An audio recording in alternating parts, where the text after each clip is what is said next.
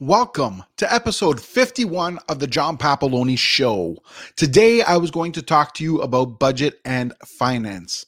I'm also if there's enough time, I may get into some real estate stats. I got the market update stats from TRREB.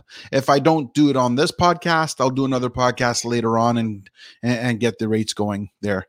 But in the meantime, I want to get into the budget and financing. I'm going to say, actually, before I get into the podcast, what I'm going to say is I got my second shot yesterday for, the vaccine and stuff. I got the mix. Not sure if that's good, bad, whatever. Started off today with a little off, but I don't think that had anything to do with the vaccine. I kind of twisted my neck at night, so I have trouble moving like this. Kind of hurts a little bit. But anyways, that was interesting. So now I'm fully vaccinated. Whether that's good or bad, I don't know. We're going to find out, obviously, over time. So I got it. I'm done. And I'm going to get into the podcast now. So as I was saying, like, if you're self-employed, you're a contractor, a realtor, budgeting is a major concern. As you know, we're commission salespeople. So we only get paid when we make a sale. Other than that, we get no income, nothing. So we have to make our money last. It has to, keep going until pretty much the next sale. So that could be rough for some people, and our expenses are not exactly cheap. Let's be honest here. Like, I think it costs us on average somewhere between $7,000 and $10,000 just to have our license, and that's just to have the license. Forget doing anything with it. So it is kind of pricey. And what can I say? That's the industry we choose. That's what we chose to get into. That's it has its rewards. I'm not going to say it does not. I'm enjoying it. I like what I do.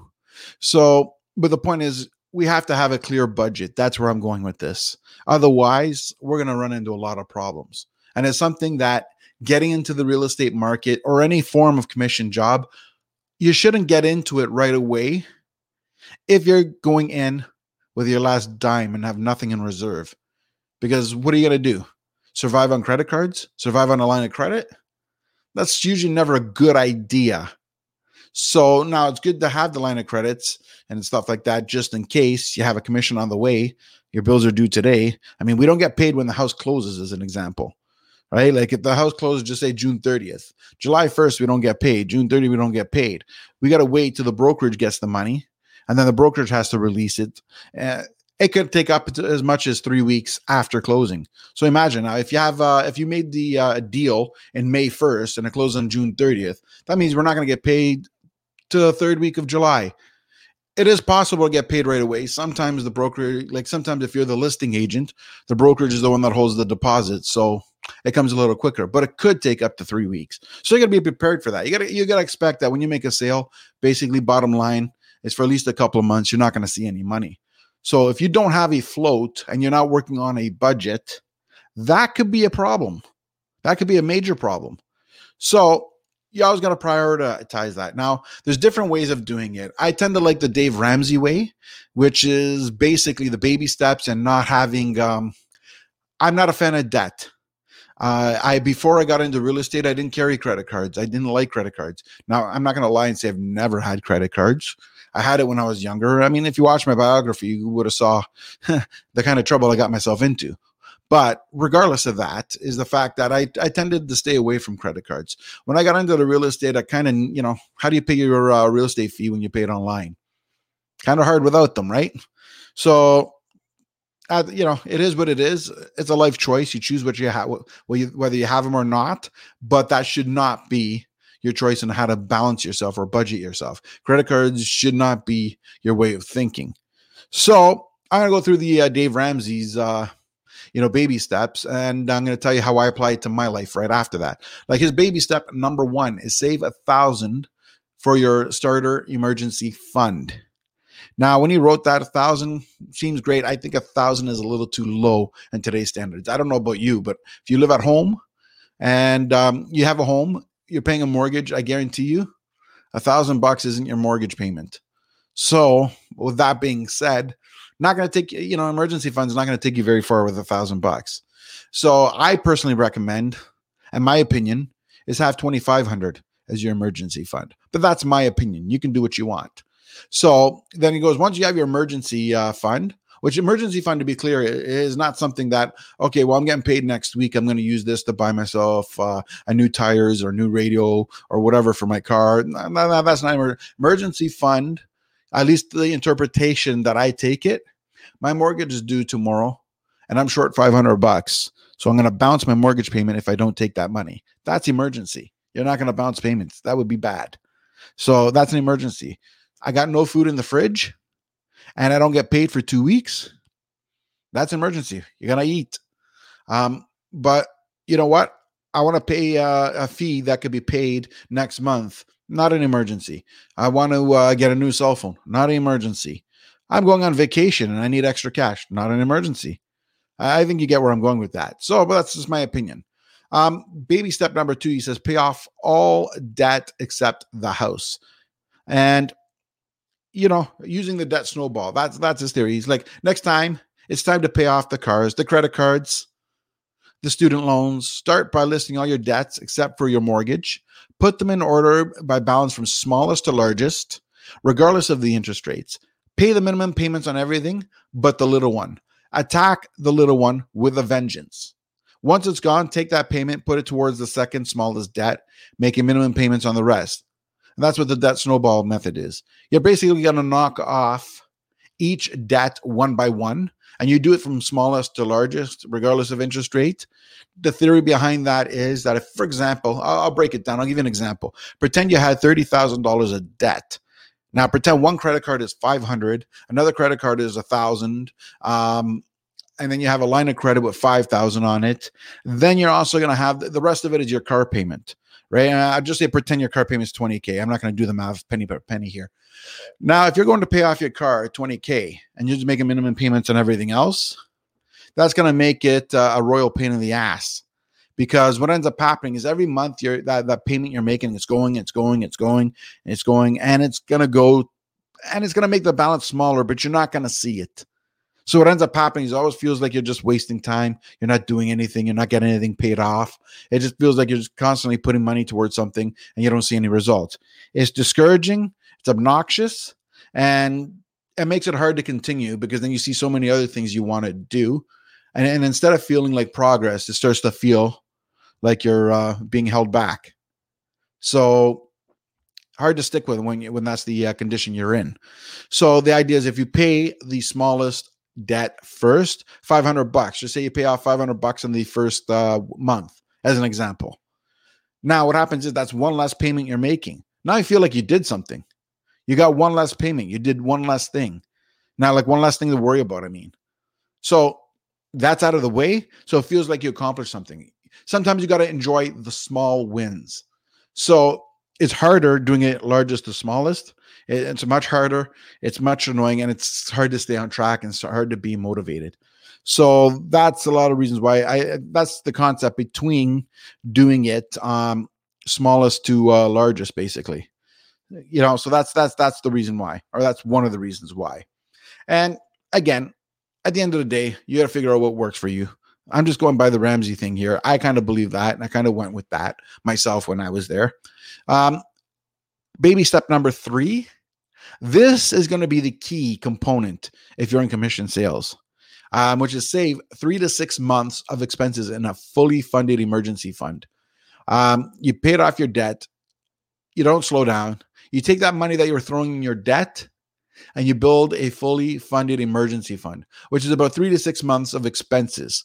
So if you got a mortgage, you got, I don't know, food, taxes, whatever, and you pretend that's $40K a year. So obviously you take that, you'd put away $20K, right? That's 6 months of expenses for emergency. That's when you're short. So you don't miss anything. You just keep putting money in there. And then when you get to the 6 months, that's usually ideal to get into the commission sales because now you got a fund just in case. You don't want to use it. You want to get that's why I would recommend if you're starting something, contrary to the normal, you got to be in it full time. If you're not in it full time, you're not going to get ahead. Contrary to that, I'm going to contradict this and say I would keep your income or at least a part-time income on whatever you're doing while you're building this fund. I wouldn't go all in. I don't believe you should go all in, assuming you want to stay out of debt. If you don't care about carrying debt, then hey, this is choice, right? This is a budget suggestion. So when you get 6 months emergency fund, then you're not desperate for that commission check.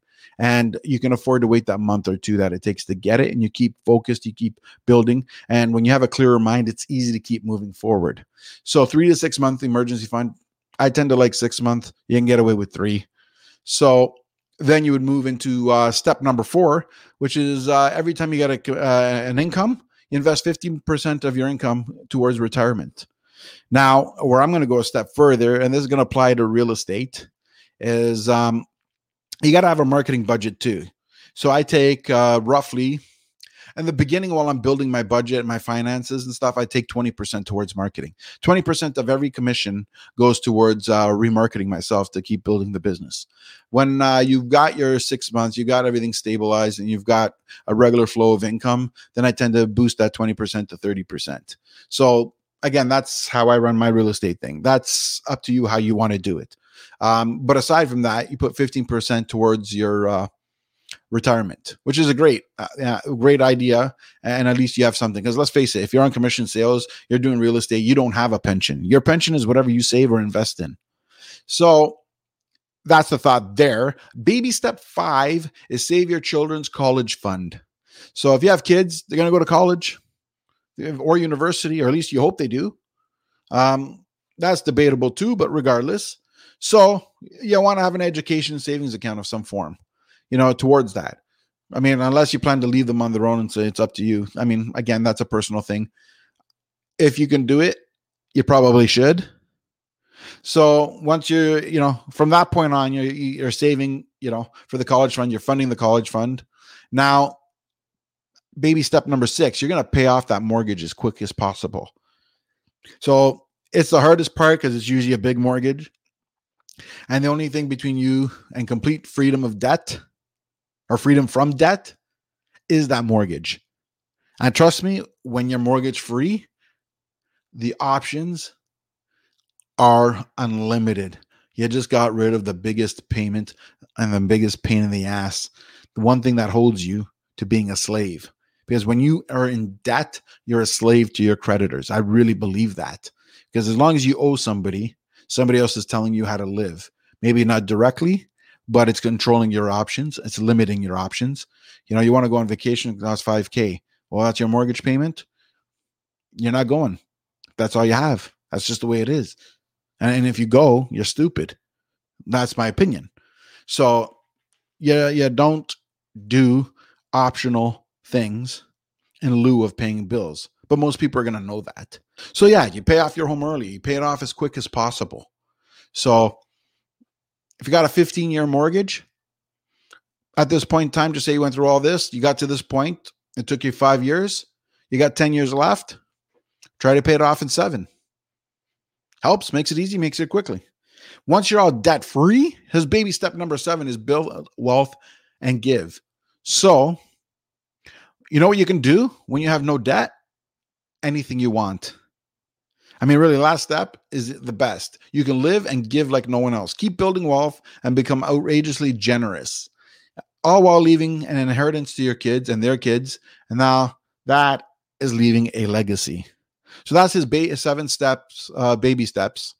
And it's kind of true. Now, to go a step further in terms of budgeting, now I have Excel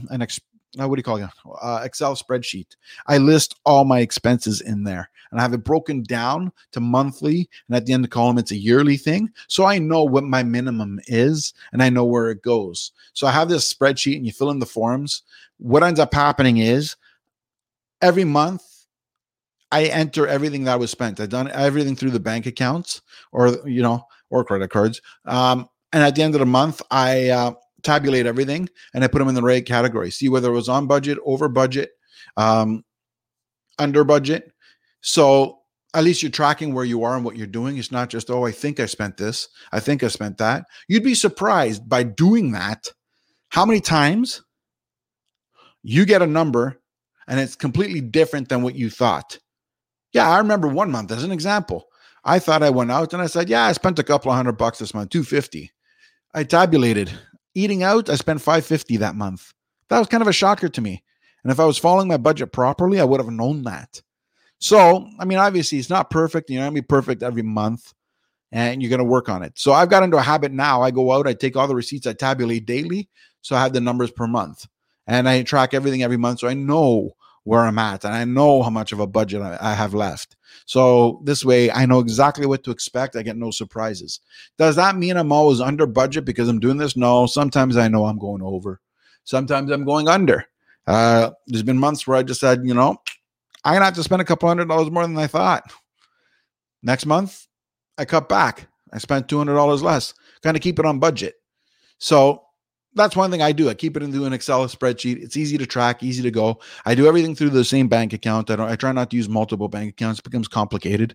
And I have the one bank account. I track it. I put them together to match. I get them, I have everything tracked to the penny. So I know exactly how much I spent, where it went, how it got there, why I went. Even for business, I even put my business expenses there. So this way I have the numbers and it makes it even easier when it comes to giving the numbers to your accountant because he doesn't have to tabulate it and charge you extra hours because it's there. Now he may do it because for his own verification, but hey, you never know. So I save money by doing it and it's a good idea. I mean, if you don't know what your budget is, how do you know when you spend too much? At the end of the day, if you use a credit card, which again depends on what you believe in. If you believe in the Dave Ramsey thing, then you don't have credit cards, period. And I believe 100% that you will spend more if you have a credit card, whether you think you do, whether you think you don't, whether you want to, whether you don't want to collect those stupid points, cash back, whatever the crap it is that you get with them. Will you spend more? 100%. And you have to be able to compensate for that. You have to be willing to put up with the fact that you're going to spend more by having it. Otherwise, just cut them up. Use the Visa debit. Very simple. Totally up to you. You choose your life. You're the master of your own domain. So just telling you what stats provide. Stats provides people use credit cards, tend to spend more than they plan to or they expected. So with that being said, whether you use it or not, the one thing I advise is always make sure you don't spend more than you can pay each month, right? Like just because the bank will give you $20,000 for in terms of line of credit, doesn't mean you should take it. Know what you're going to spend, know what you can pay each month. I wouldn't really take a limit more than that. That's my opinion. Again, do what you want. So I never carry a balance. I'm not going to say I was always like that. Because, hey, I just look at my last podcast, which is my biography. I went bust. How can you go bust if you have no balance? Right? So obviously something happened. So I'm not going to lie about that. And it is what it is. But you're going to learn along the way. So yeah, so that's where it goes in terms of tracking. I mean, tracking is so important. It goes even beyond budgets. Because if you track everything, you know where you wasted time. Things get done more efficiently when you have everything tracked because you learn from what you did the previous month because you see it on paper. I love tracking. I have a notebook. I carry everything in that notebook. I got everything in my calendar on my phone and my CRM. I track everything. I know exactly what's going on when it's going on. Doesn't mean I make mistakes. I don't make mistakes because I do, but it's there. So yeah, absolutely. Very simple. You know your income. You know your average income. You take the last year, the last 2 years, the last 3 years. If you're working for somebody and you're doing the 9 to 5, you have a steady paycheck. You know damn well what you're getting. That's easy to break to build a budget and follow it and track it. At the same time, if you got to buy, remember, nothing is free. When you go to a furniture store and it says don't pay for 2 years, well, believe me, there's the hidden fees there that you don't know about. And pretend that it is 100% free. There is no hidden fees. That 2 years, you know how fast that goes by? And imagine if you didn't have the money to buy that piece of furniture today, and then your mind forgot about it. Now you get to notice that it's due in 30 days. Try coming up with that money in 30 days. You didn't have it when you went to buy it. You're going to forget all about it, and you're not going to have it when it is due. And then that's when you start paying the real fees. And it happens. It's very common. It's not unrealistic to believe that it'll happen either. Nobody does anything for free, and it's just like anything. They know a certain amount of people are going to take advantage of it, and a certain amount of people are going to actually pay it off early, pay it off on time, whatever. So they may not make money on those people, but they all know a certain percentage of people are going to miss the mark, and that's when all the fees are coming. Just natural mathematics, statistics, right? Just like insurance.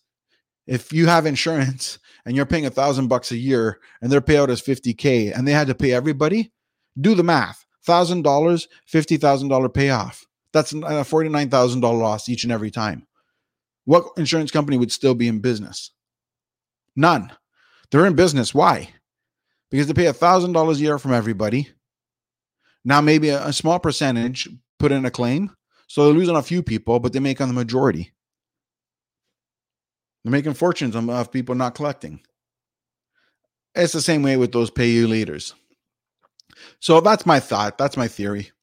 Again, that's the Dave Ramsey way. There's other ways, like look at Grant Cardone, building billions of dollars in real estate, but he gets investors. He puts in big bucks. He carries loans.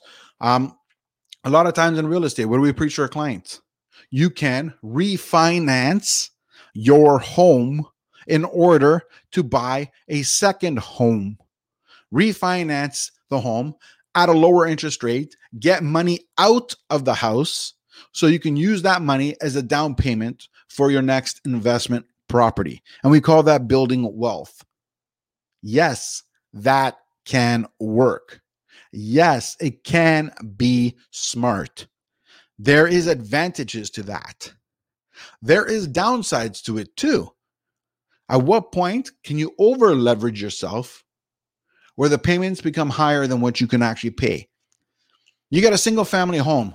Pretend you're living in one and your mortgage is like $1,400, right? You refinance your house. Now your mortgage payment goes up to $1,700 with the difference in, you just say you got $150,000. I'm just making these numbers up, giving you an example. Now you're going to still afford the $1,700 because you're going to rent out that second house. So even that second house that's going to have another $1,500 of mortgage payments, you can rent that out, and you're going to rent that out for $2,200. So even after expenses and everything, your taxes just say are $400. Now the excess from the first house is $200, so that's $600. I might have done the number wrong, but the point I'm getting at is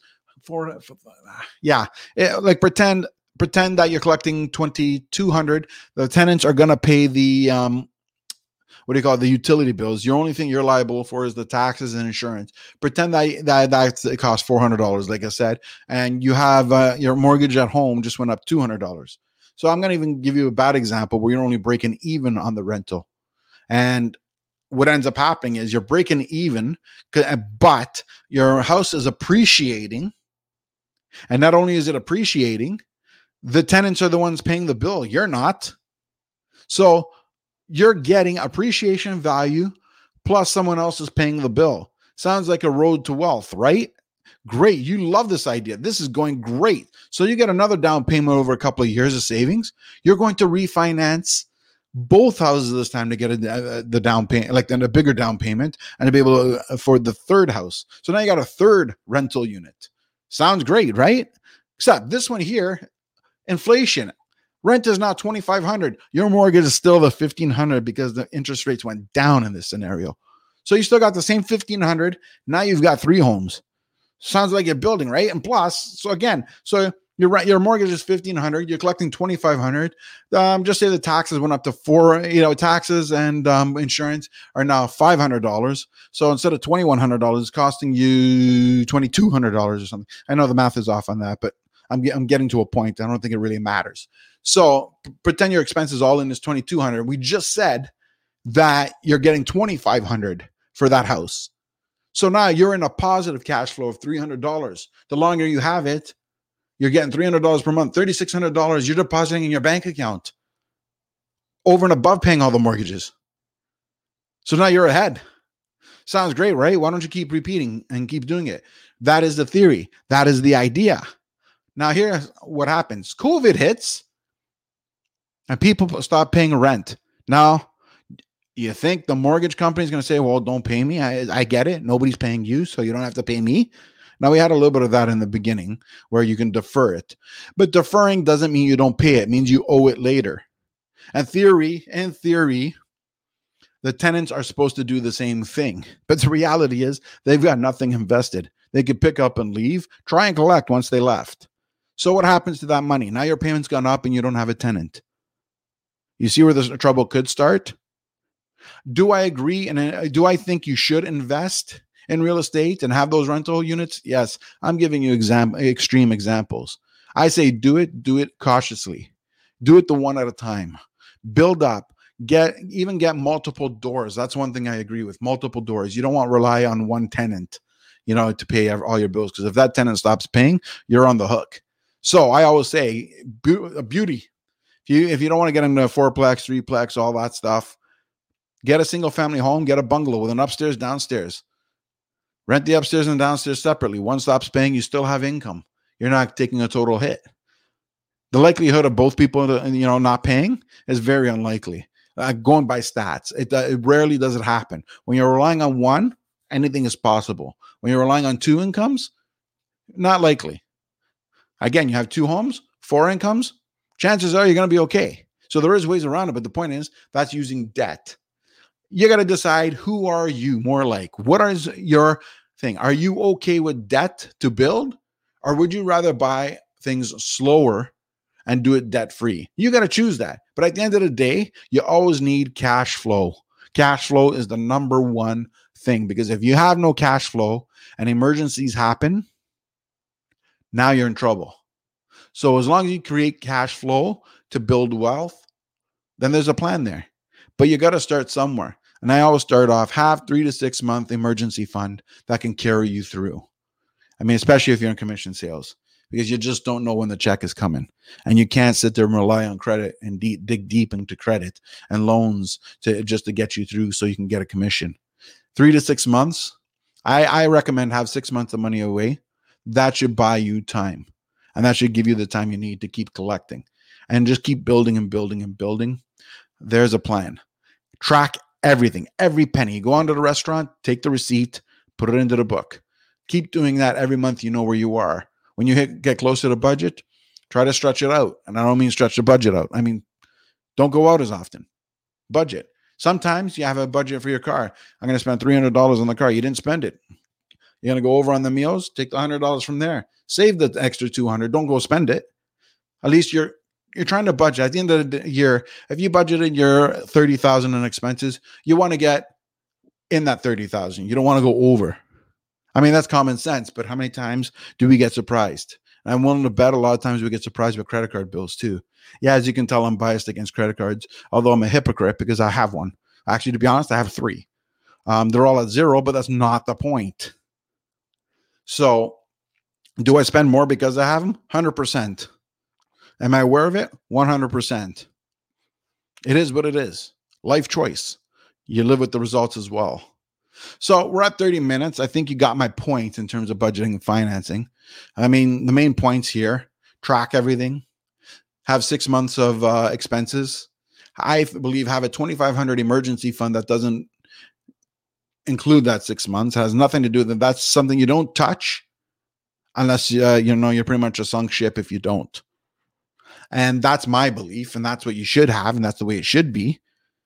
So those are the key points there. So tracking, budgeting, like know what you're going to spend and be realistic. If you make $3,000 and you budget your necessities only at $2,000, that doesn't mean go and spend $1,000 to go out, because now you can. Be reasonable, be logical. Like you got to think future wise too. So 29 minutes in, I've gone through my spiel. I'm debating whether, as I said at the beginning, whether I want to get into the market stats or save it for another day. But I'm going to get into the market stats. Now that I think about it, I'm going to do it because you know what? Let's get it out while it's fresh. We're going to start off with the overall GTA market stats we're going to start off with the GTA overall. The average sale price in June was $1,075,636. That is a 20.7% increase year to date. The number of sales year to date is 70,133. which is 95% increase from last year, which is not a surprise because this is when we started opening up. In June, we started opening up last year for real estate. So we didn't really see the big increase and the boom and the sense of normal stats where we compare year to year till basically July, because it was halfway through June when we started. So it's a little bit off compared to the normal year to year compared to 2019 and 18, et cetera, et cetera. So that's not that surprise. Of course, it's a 95% increase. We were down last year. Average days on market. Here's the key thing. Average days on market is still 13 days. Wow. That is not long. Less than 2 weeks, your house is sold on average. Wow. So, breakdown of all types of homes. So, total sales for June was 11,106. There's active listings of 11,297. Active sales were 19.3% less. Total active listings less than last year, but we explained why. And 11,106 in total sales. It's up 28.5% from last year. Again, we explained why. Average price, though, is $1,089,536 for June. We're talking about, not overall. The last one was the overall. This is, like the overall year to date. This is just for the month of June. $1,089,089, 17% higher than last year. But the thing is, prices last year were not affected in the way that it didn't go down in price because of the COVID. In fact, it just went up. So the prices are higher even compared to 2019. So that's the key component. Where else? Condos, average sale price, $683,479. It's a positive of 8.2%. 2,800 condo sales, 56.2%. If you remember, last year during COVID, a lot of people moved out of the city to get in, whether it was detached, townhomes, larger condos, whatever. They left the city. A lot of people did.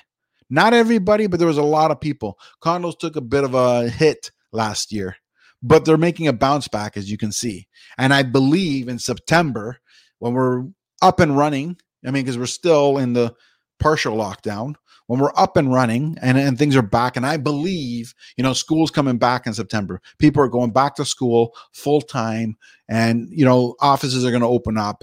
Some of the people who thought they were working from home are going to get a wake-up call, and some of the people will still work from home. But there's going to be a lot of offices, and there's going to be people who were working from home and expected to go back that are going to go back. So do I think it's just going to be September 1st, boom, we're back? No.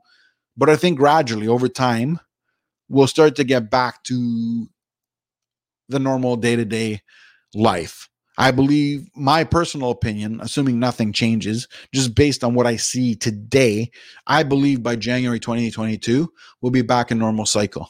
That's what I believe, like 100% normal cycle. Now, that normal cycle isn't going to be the same as what normal was before COVID. We'll have our own version of the new COVID, or the new cycle after COVID, post-COVID, as they say. So we'll have a different normal, post-COVID normal, but whatever that's going to be, I think we'll be in the full swing of that by January. That's my opinion. Now, here we go. Now I'm going to get into something here. Number of months of inventory. This usually dictates whether we are in a buyer's market, a seller's market, or a balanced market. We have 1.02 months of inventory. That means we are still in a seller's market. So that means it means it's bad for buyers, but it's not too bad for sellers. Could that change? Sure. Do I think it's going to change? Not that much. So that's where we are right now, 1.02. And that's going to tell you what type of market you're in. Now, if we're going to get into the deep down Toronto market stats for June, again, Toronto, average sales price, just Toronto, nowhere else, is $1,051,807. Year to date, that means from January to June, it's up 8.5%. Number of sales in Toronto is 24,161, a 98.7% increase. Again, COVID we didn't really start building up until mid-June, late June, almost July. Not surprising. Average days on market. Here's what's interesting. If you looked at all of the GTA, the average days on market was 13. So if you're in the Toronto core, you got an extra 2 days because it's 15 days a year to date. Now, breakdown of all homes were 3,850 homes, total sales, which is up 36%. Active listings, 5,128. That's down 3.8%. Now, average price, in June again, is $1,079,749. It's up 5.6%. But you notice that it was down a few thousand from the overall. So that means there's certain places that are even higher. I mean, average condo sale in Toronto is 717,466. Condo sales are 1,907. That's 47.7 increase. We're coming back with condos. We're coming back. Some people realize what I'm saying. Months of inventory is 1.33. So that's a third point. That's a 0.30% more than the average overall. So it's still only a month, and we got one and a third month basically before we run out of houses. So still pretty bad. I mean, still a seller's market, right? So the pressure's still on. We're going to get into Mississauga. Mississauga has, the average year-to-date price is $1,019,383. It's up 19.6% sales price. So if you think about it, Toronto's still higher, which is expected. Number of sales, 6,415. I'm not even going to tell you the year-to-date. Well, that is the year-to-date, but I'm not going to tell you the percentage because we know why already. But here's the interesting fact. Remember, Toronto was a 15-day average days on market. The average overall was 13 days. Mississauga is 12. So Mississauga is selling quickly. Number of sales were 1,044 in June.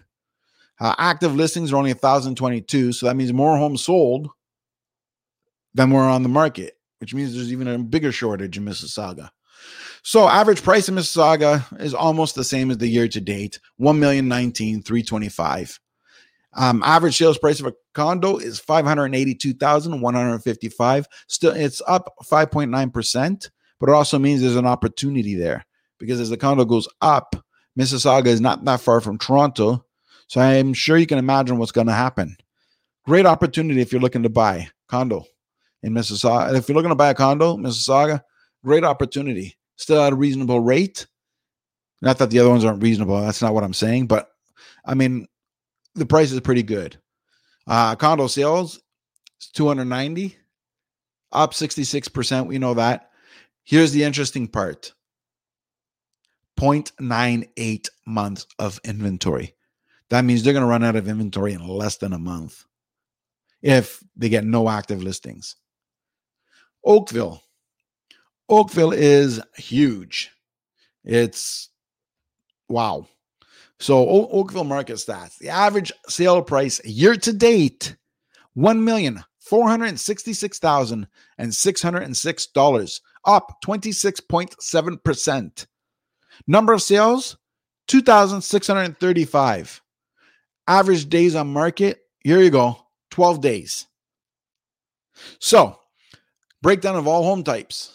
386 sold, 19.9% increase. Active listings, 363. Here's the kicker. People don't like leaving Oakville. Why do I say that? The number of active listings is almost cut in half. That means we had more listings last year than we do this year. 42.7% to be exact. So less people are selling in Oakville. That might be something you know that interests you. Might want to know why. It's very interesting. That's not usually something I say here. Average price in Oakville in June was $1,437,986. It is 15.1% increase. Condos. Here's another interesting thing. Remember, Mississauga is 585. Again, also the detached home, whatever, was a lot higher too, but lower in Mississauga too. But here's something. Average condo price in Oakville is $710,067, up 26.8%. Number of condo sales, 53. Again, 55.9% more than last year.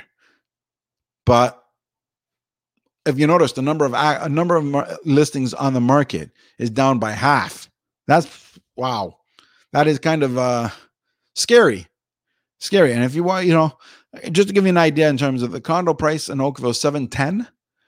The average price in 2020 was $559,900, almost $560. But here's the killer. 2019 was $515,000, basically. 2018 was $592.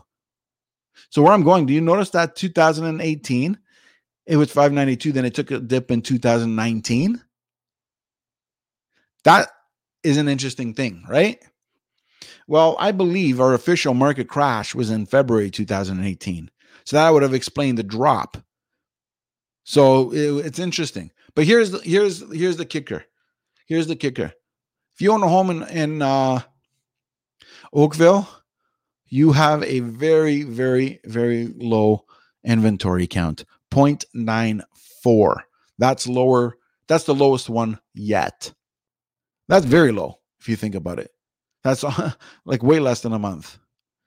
And the number of people that are selling in Oakville is on a decline. So think about that. That's maybe Oakville is the new place to go.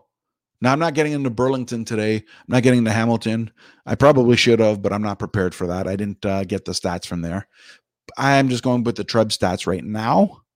And that's pretty much going up to Oakville. So that's where we are with market stats for now. And I found it very interesting. It still means we're in a heated market. I mean, I personally, just from my own observation, do I notice a difference today? July 7th. Do I notice a difference between July 7th and June 7th? Yes. I see a bit of a pause. Not a major one. Things are not selling as fast and as big as they used to a month ago. Prices are still selling high. I don't think this is a market drop, but I think there's been a little bit of a pause. This might be an opportunity for those who were going into bidding wars before and kept losing. You got into one and you find out you're the 30th bid on the poll and you're going, I'm getting fed up with this. This might be the time to find a home that's been on the market already for over 14 days. That means their bid didn't work. That might be the opportunity for you to go in and strike a deal. Now may be the time, because we're in July. We're just opening up. There's a lot of people more interested in getting out because they're tired of seeing the same four walls every day. Trust me, at one point in time, I was wondering if I needed to check in somewhere because my walls were talking back to me. Like it's one of those things, okay to talk to your wall as long as you don't expect it to answer. It's getting there. I'm thinking it's starting to answer. I'm going stir crazy. I was going stir crazy. So, opportunity is presenting itself. It's up to you whether you want to see it or not. This may be the time. If you have a realtor, whoever you use, even if it's not me, it doesn't matter. Whoever your realtor is, get them to find the property that's been on longer than the 14 days. Because I just showed you the 15 days was the average sale. So if it's gone past 15 days, chances are the bid failed. And opportunity. These guys are going to want to sell. So that might be an opportunity. Might be the only offer. Even if you're not the only offer, there might be only one or two other offers that come in. Less pressure. More opportunity. Now's the time to look. Don't wait till September when everyone goes back on the hunt and they're going to be, bid number 30 again, which is a possibility. So that's my take. This is episode 51 of the John Papaloni Show. Thanks for tuning in, and we'll see you next week.